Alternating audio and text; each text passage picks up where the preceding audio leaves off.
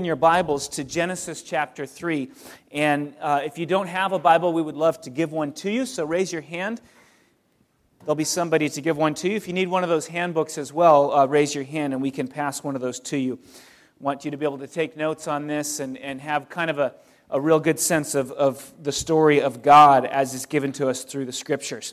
This series grows out of a class, the Gospel Academy course that we teach. The second one is, I believe it's 5 sessions on the Bible, and the very first class, we go through the whole Bible in 45 minutes. And we put up a chart and take you through the whole thing, and it's a way to really put it together. And what we're doing in this series is taking each of those sections and breaking it down and spending a Sunday on it. We're going to spend 8 weeks, and in that process, you'll be able to put it together. I used the analogy last week of hiking in the Sierras this summer in August. Did an 11.5-mile hike out just north of Yosemite to this beautiful lake. We were all alone out in this area, just enjoying the wilderness. And then 6 weeks later, I was in Minneapolis, and I'm flying home, and I look out the window. This is in the Cherry Lake area, it's called. I look out the window of the plane, and there's Cherry Lake directly below me. And I can tell because it has specific features. It's got a little island in the side. And then I start to see where we've hiked. And I remembered back when we were hiking, I wish I could see over that hill. I wish I could see how this is connected to the desert and over on this direction. I wish I could see how, it connects kind of to the west here. And I can't see as well. I mean, it was beautiful to be hiking. But you don't have the perspective that you have when you're in an airplane flying above. And so looking down, I was able to see those same canyons and ravines, and I could see how they were connected and where this particular mountain went, and it was glorious. I could see how it all fit together.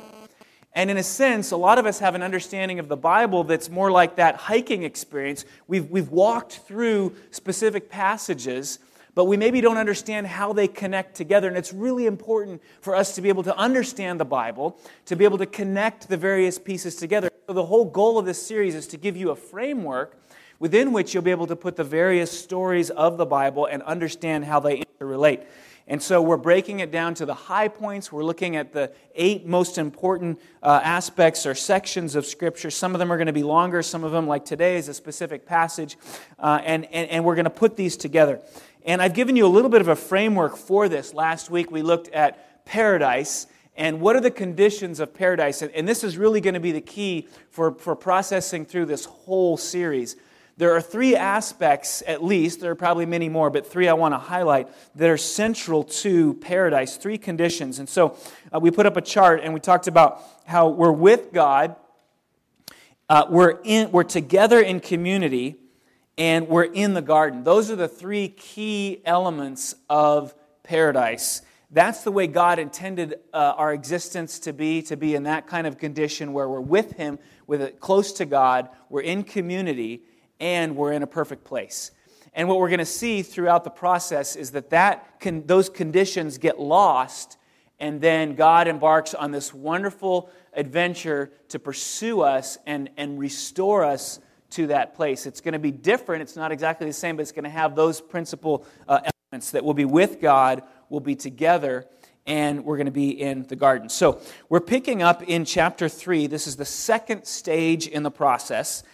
We've talked about the perfection of the garden with God in community, and now we're going to see how that's lost. Chapter 3, starting in verse 1. Now the serpent was more crafty than any other beast of the field that the Lord God had made. So, in other words, watch out for this guy.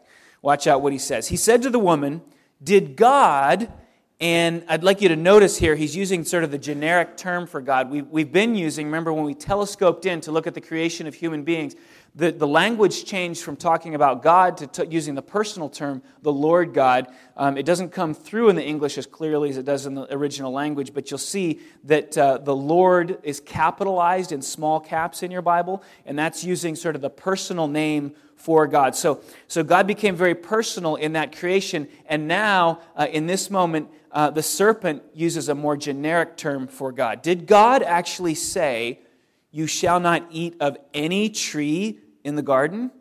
Now, he's distorting the words of God. God was actually very generous. He said, you may surely eat of every tree of the garden.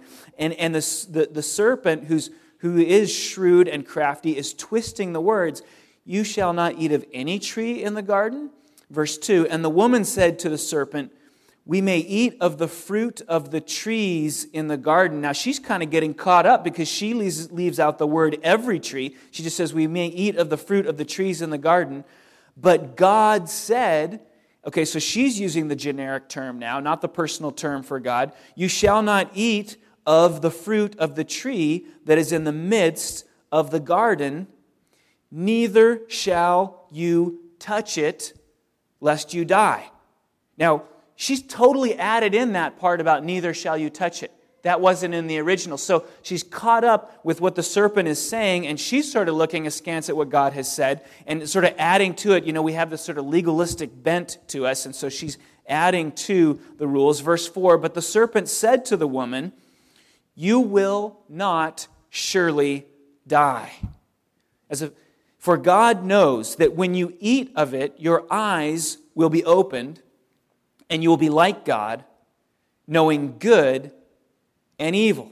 It's a very shrewd way for the serpent to approach this because, in fact, as we'll see later on, when they do eat of the fruit, they don't immediately die, but they do enter into a new kind of existence that has the hallmarks of a death-like life, separation from God to some degree, and then they eventually do die many, many years later. So it's a very shrewd sort of comment that the serpent is making, and this is the way it always is with the serpent, and then later as the concept of the serpent gives birth in the Scripture to the full concept of Satan himself. There's always this element with Satan in which he's promising more than he can deliver. He always promises big and delivers small, and we'll see that in the outflowing of this.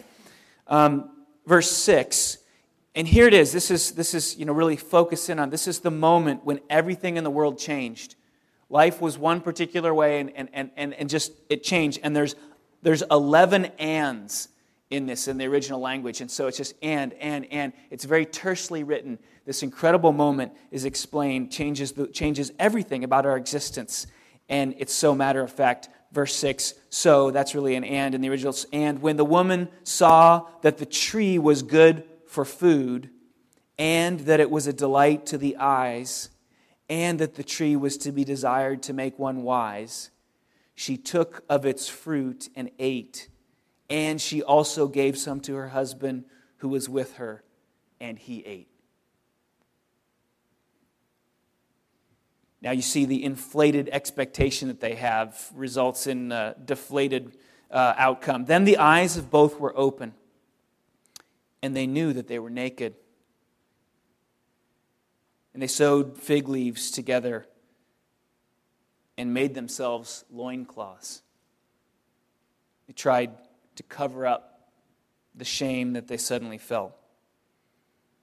And they heard the sound of the Lord God walking in the garden in the cool of the day. And the man and his wife hid themselves from the presence of the Lord God among the trees of the garden. Sigh with me. What a loss. We would long to be in the garden with the Lord God walking, present among us. They have that, and because of their shame, they're reduced to hiding in the trees. Verse 9.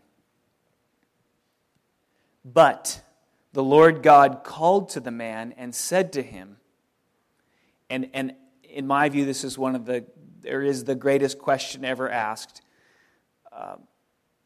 We should be asking this question of each other all the time. It's amazing that God would ask this question of us. Where are you? Where are you? And he said, the man, we're going to get the whole story again now in reverse order, starting from the backwards to the front. And he said, I heard the sound of you in the garden, and I was afraid because I was naked, and I hid myself. He, God, said, who told you that you were naked? Have you eaten of the tree of which I commanded you not to eat? The man said, the woman whom you gave to be with me, she gave me the fruit of the tree, and I ate it. Way to stand up. Take responsibility, man. Bro. Verse 13, then the Lord God said to the woman, what is this that you have done? And of course, the woman said, the serpent deceived me, and I ate. The community has crumbled in their midst, and the blame has started being passed, and the man is being passive, and the woman's blaming the serpent, and the serpent was deceptive, and it's a mess, just like that. And the question is, what will God do now? He gave them perfection. They had it. There it was, for the taking, for the owning, for the enjoying, for the relishing, for all eternity. And they said, no. I'd rather be in charge myself. What will God do? Verse 14. The Lord God, we're back with the personal. The Lord God said to the serpent, because you have done this, cursed are you above all livestock and above all the beasts of the field. On your belly you shall go, and dust you shall eat, which is a symbol of humiliation, all the days of your life. I will put enmity between you and the woman, and between your offspring and her offspring. He shall bruise or crush your head, and you shall bruise or crush his heel. Now, you need to really understand that. The offspring of the woman will crush the head of the serpent, while the serpent is nipping at the heel of the offspring. So there'll be this forever interaction conflict between the two of them, but eventually it will be overcome in that the offspring of the woman will crush the head of the serpent, which is a death blow. If you're hearing echoes of the gospel, you should be. And of Jesus, you should be. Verse 16, the woman, he said, and this is really interesting, he puts a curse, he curses the serpent, but he doesn't curse the woman. To the woman he said, I will surely multiply your pain in childbearing. In pain you shall bring forth children, and I can testify to that. Our first son was 23 hours in the coming, and it was the most painful day of my life, and I wasn't even in the midst of the pain. Your desire, he goes on to say, shall be for your husband, and he shall rule over you. And we're entering into a difficult territory, or at least a complicated territory here, one of those hot button issues in the relationship between men and women. And I've decided, as I said last week, I'm not going to stop at every one of these and completely pull them apart, because then we would never get on to the next thing that we need to see. But I will just make a couple of comments in terms of expounding this particular text. Your desire, now it could be desire in a couple ways. It could be desire in that she will be too accommodating. She will want so much for his love that she'll be extra accommodating. And it was interesting in Bethany, there was some of that in your testimony early on. There was that desire to be accommodating in order to keep the husband around, or the man around. But then it could also mean that your desire will be in an overbearing sense. And maybe it's both of those. And we have to kind of spend more time picking that apart, going through some of the rest of the Scripture to really untangle that. And then the husband, for his side, he shall rule over you. And so what was beautiful and wonderful in this relationship that was community at its perfection has now been broken. That's the key thing. It's been broken. And the two are at odds with each other. And they will be. And yet we must remember, too, that when Christ comes and when the disciples teach about this relationship, they begin to help us to redeem it, and men are called to be like Christ in sacrificially leading and loving their wives. And so we see the brokenness is beginning to be redeemed, but that's another story down the road.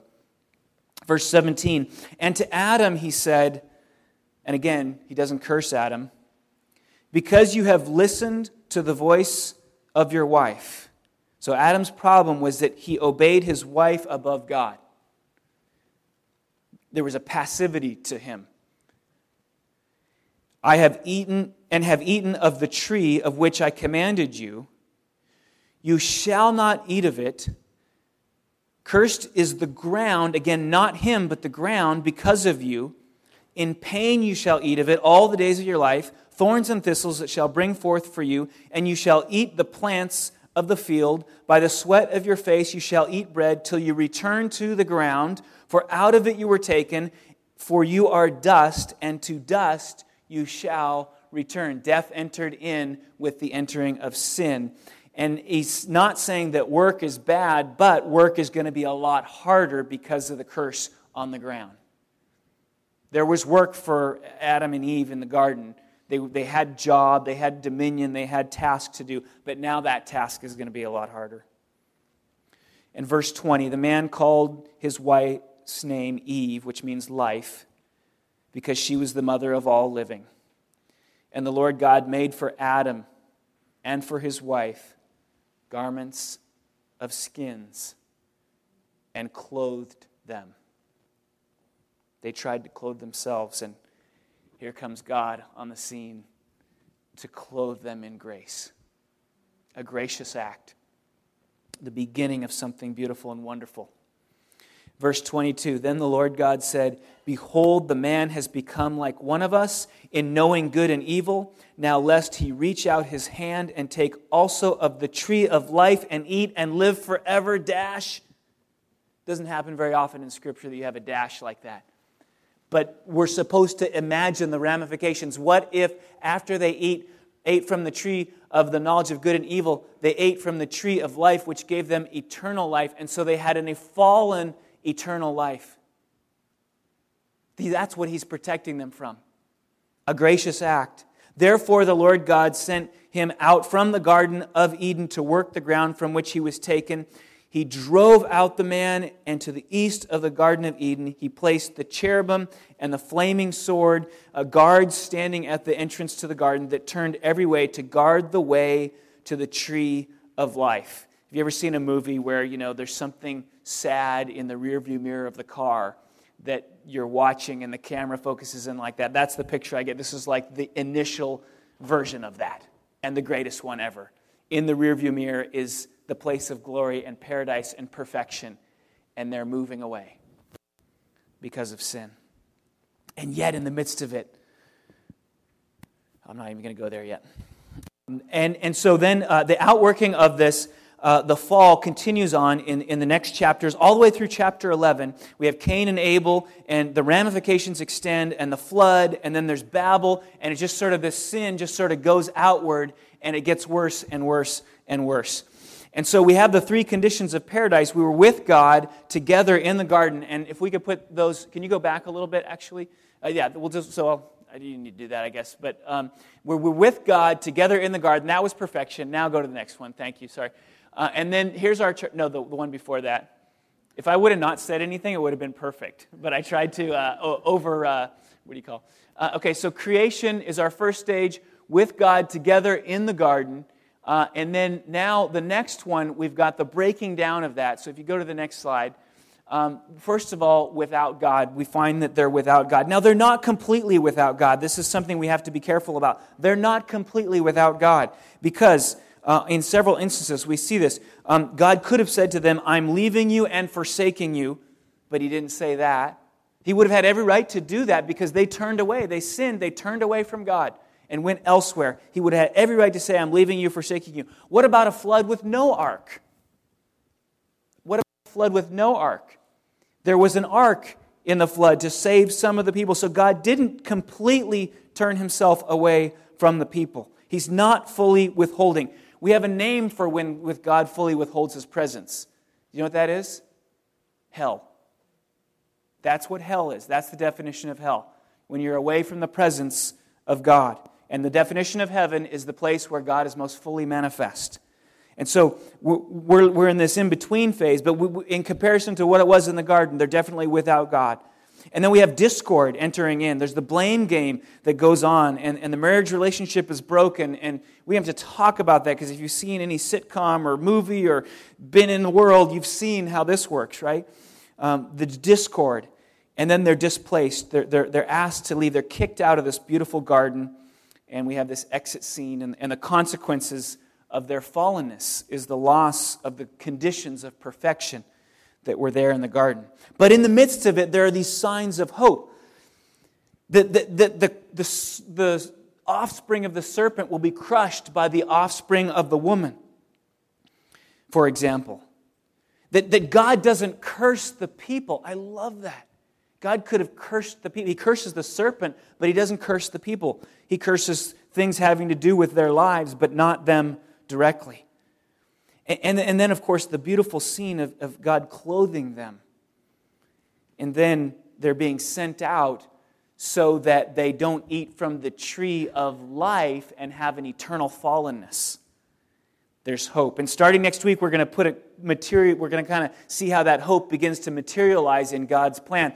But I want to just pause now that we've walked through this and just pull out a couple of things briefly here on the situation as it stands, the fall.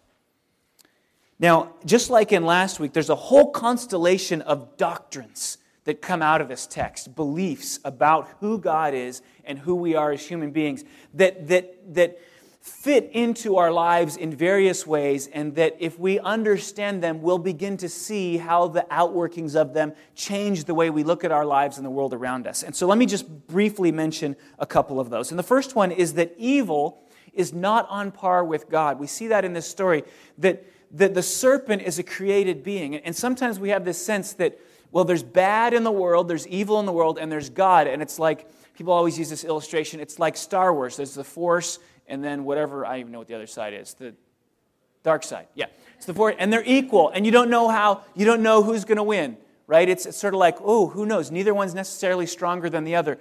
That's not how this world is constructed, according to the Bible. In this world, the evil is from fallen creation and is nowhere near on par with the Creator Himself.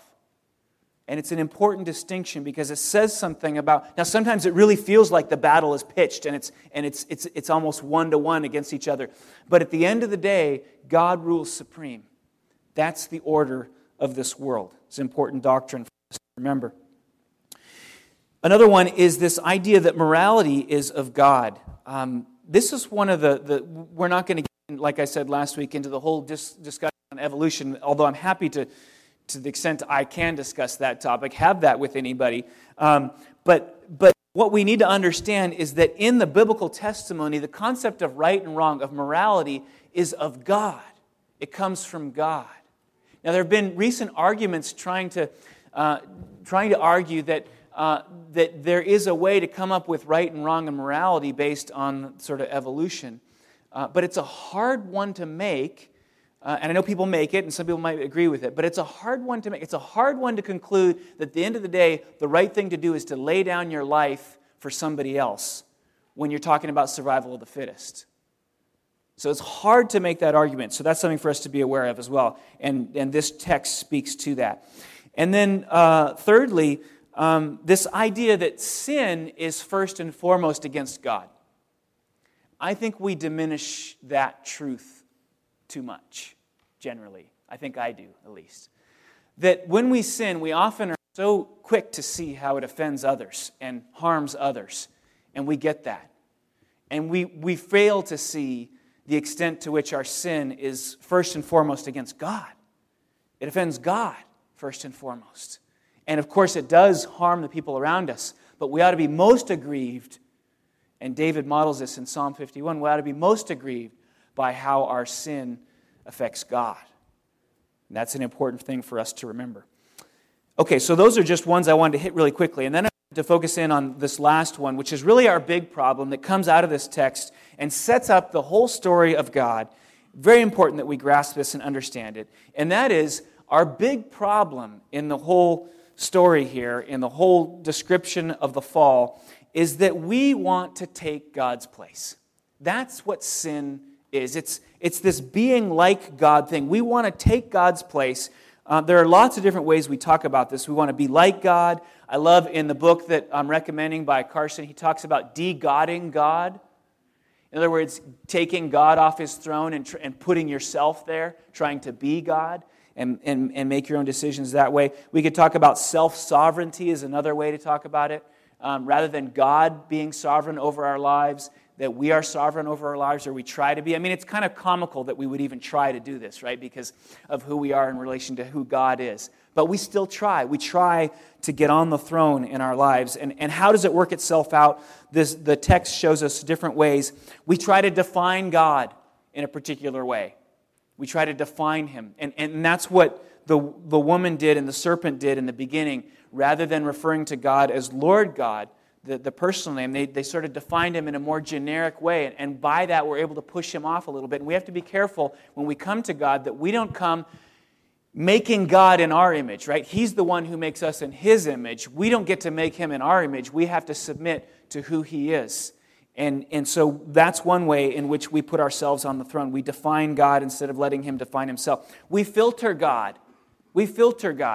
Did God say, right? Did God say? We want to kind of couch what he said in our own understanding and use it for our own purposes. So we filter God. We diminish God. You will not surely die. Right? Clear words of God, and yet diminished as the serpent speaks them. We decentralize God in our lives. We elevate our personal desire over what God has said. So when the woman saw that it was good to eat, that's what she saw and what she wanted, and that's how we often function. We're not living for God, or Christ, we're living for our own self-desires, our personal desires. That's how we put ourselves on the throne. And then lastly, in the text, there's the man who shrinks back. He knows what's right and what's good, and yet he's not courageous to follow God when it's hard. He's passive, and he shrinks back, and he says, "She gave me the fruit, and I ate it." And he obeys his wife over God, and nobody should ever obey anybody over God. So our big problem is sin, and sin is putting ourselves on the throne. And it results in lives that are messy. Messed up lives. And it results not only in messed up lives, but messed up communities and a messed up world and all those pieces. I mean, my life is messed up. It's a wreck. Now, you might say, well, okay, let's compare you to some other people. And by God's grace, I don't know. Yeah, there's some good things about my life and God is in it, and it's wonderful. But just clear that all away and compare it to what it was supposed to be. Compare it to what it was supposed to be. It's a mess. It's a daily struggle against my own selfishness and failure and inability to love the people around me and fear of following God. And I'm a wreck, really, when you get down to it. It's a mess. And I think that's true for just about every single one of us. And then when you multiply that by how many people are in the world, and we're all functioning in that way, and then you try to create a society out of those kind of people, what do you get? A bigger mess. And it just goes on. And then over time of us continually acting in selfish ways and in the world, and then we pile selfishness and sin on top of sin and selfishness, and our parents were sinful and they messed us up, and then now we're reacting to that and we're messing other people up, and we're just going to do it in the opposite way than they did it to us, and it just gets piled on and on and on, and it's a mess. And isn't it kind of nice to just sit there and be honest about that? Isn't it kind of nice to look at the world and go, yeah, not to pretend that this is perfect and how it's supposed to be, not to pretend that our lives are exactly how they should be, but to say, yeah, it's a mess. Let's just call a spade a spade. It's a mess. It's not what it should be. And the Scripture gives us the freedom to do that, to stop pretending, to be real about what we see in our own lives and what's around us. And because of this sin, death entered in. And so then you got all the stepchildren of death, sickness and illness and all the stuff in the world. Those are all the result of this event that happened described here in Genesis 3. And I'll tell you, last week I shared about my friend Jeff Diaz-Lucky. who passed away. And I watched this Friday as two 11-year-old boys shoveled dirt onto his grave after he'd passed away from cancer. And his 13-year-old daughter stood by watching, and his wife stood by. And I'll tell you, I have never in my life, rarely have I seen something so painful as that. And why does that happen? Because of sin. And because of sin, death entered in. And we have this suffering and this mess. And it's painful. And as much as we don't want to, the Bible calls us to take responsibility for the way the world is. That's what it does. It's the human race. It's who we are. We've made a mess. I love the story of G.K. Chesterton. It's in the book. There was some sort of journal that called for articles or at least a response to the question, what's wrong with the world? And G.K. Chesterton wrote in, he said, "Dear sir, in your response to your question, what's wrong with the world? I am.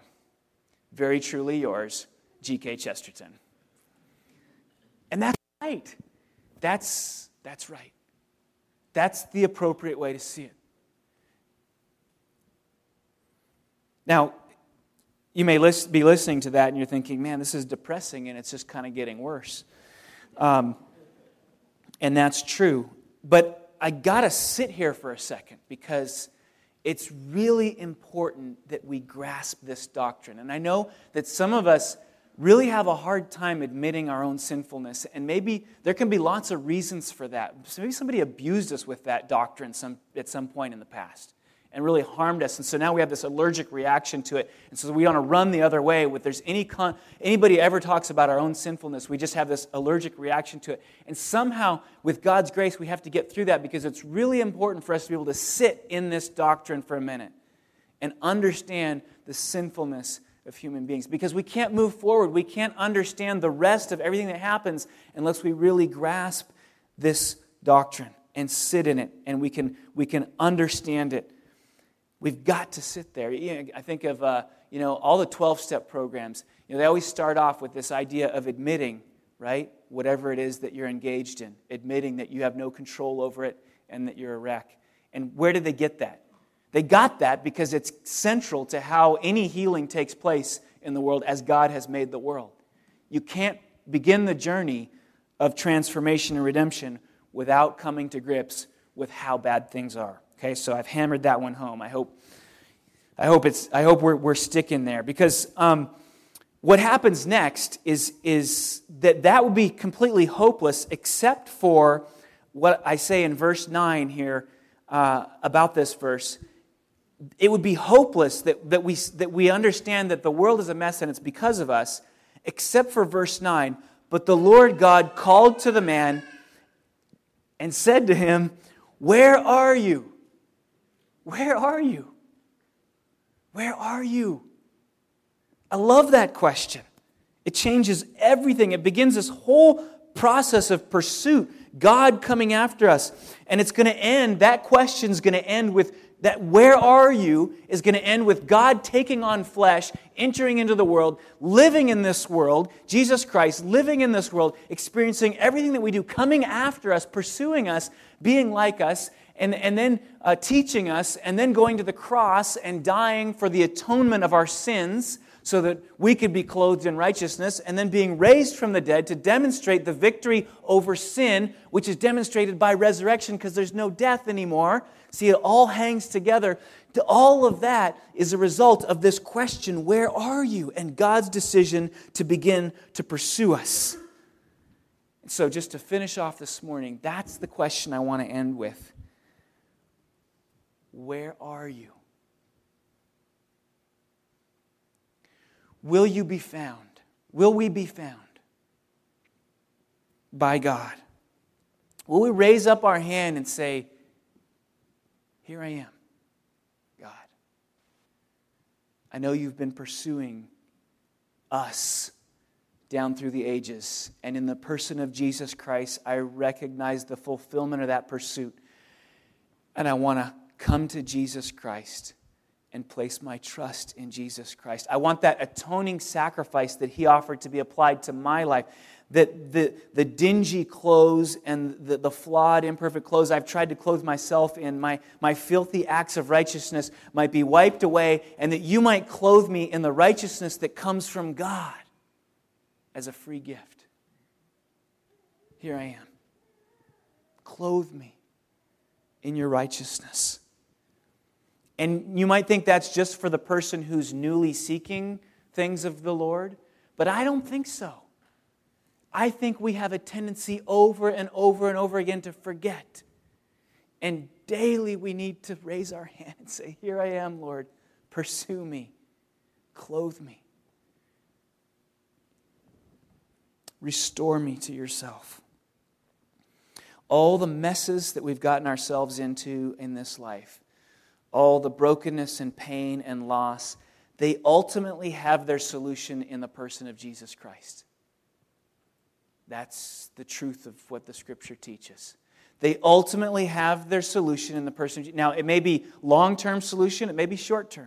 God in His grace gives us enough of the solution now to carry us forward so that we'll ultimately get to the day when everything is solved, when we're in His presence. But we get part of that solution now, and it's a great blessing. And I'm reminded as we enter into communion together to celebrate this and to kind of say together, here I am, Lord. Something I was reading pointed this out. About this table that we come to together and we gather around. The serpent offered out to the woman and to the man, take and eat of the fruit. And it costs the serpent nothing to do that. And the promise of the serpent was empty. And on the other side of it was death. And we sit here this morning and we come forward, and Jesus, symbolically through this table, but really in reality, stands reaching out to us and saying, take and eat. And what He offers us is not the empty promise of disobedience, but the very body of His life. And it's not an empty offer that didn't cost Him anything. It cost Him everything. And the result, symbolically, of what we receive from Christ is the opposite of death. It's life.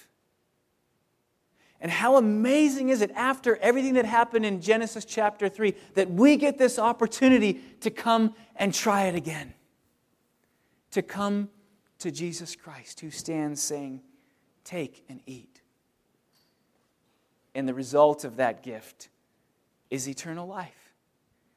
It's newness, it's heaven, it's redemption, it's all that's good. Lord, help us to come to this table in faith, knowing of Your great mercy upon us and praising You. That in that moment You did not turn Your back, but You pursued us, even to the point of entering into this world, taking on flesh, offering Yourself on the cross, and demonstrating the victory in the resurrection.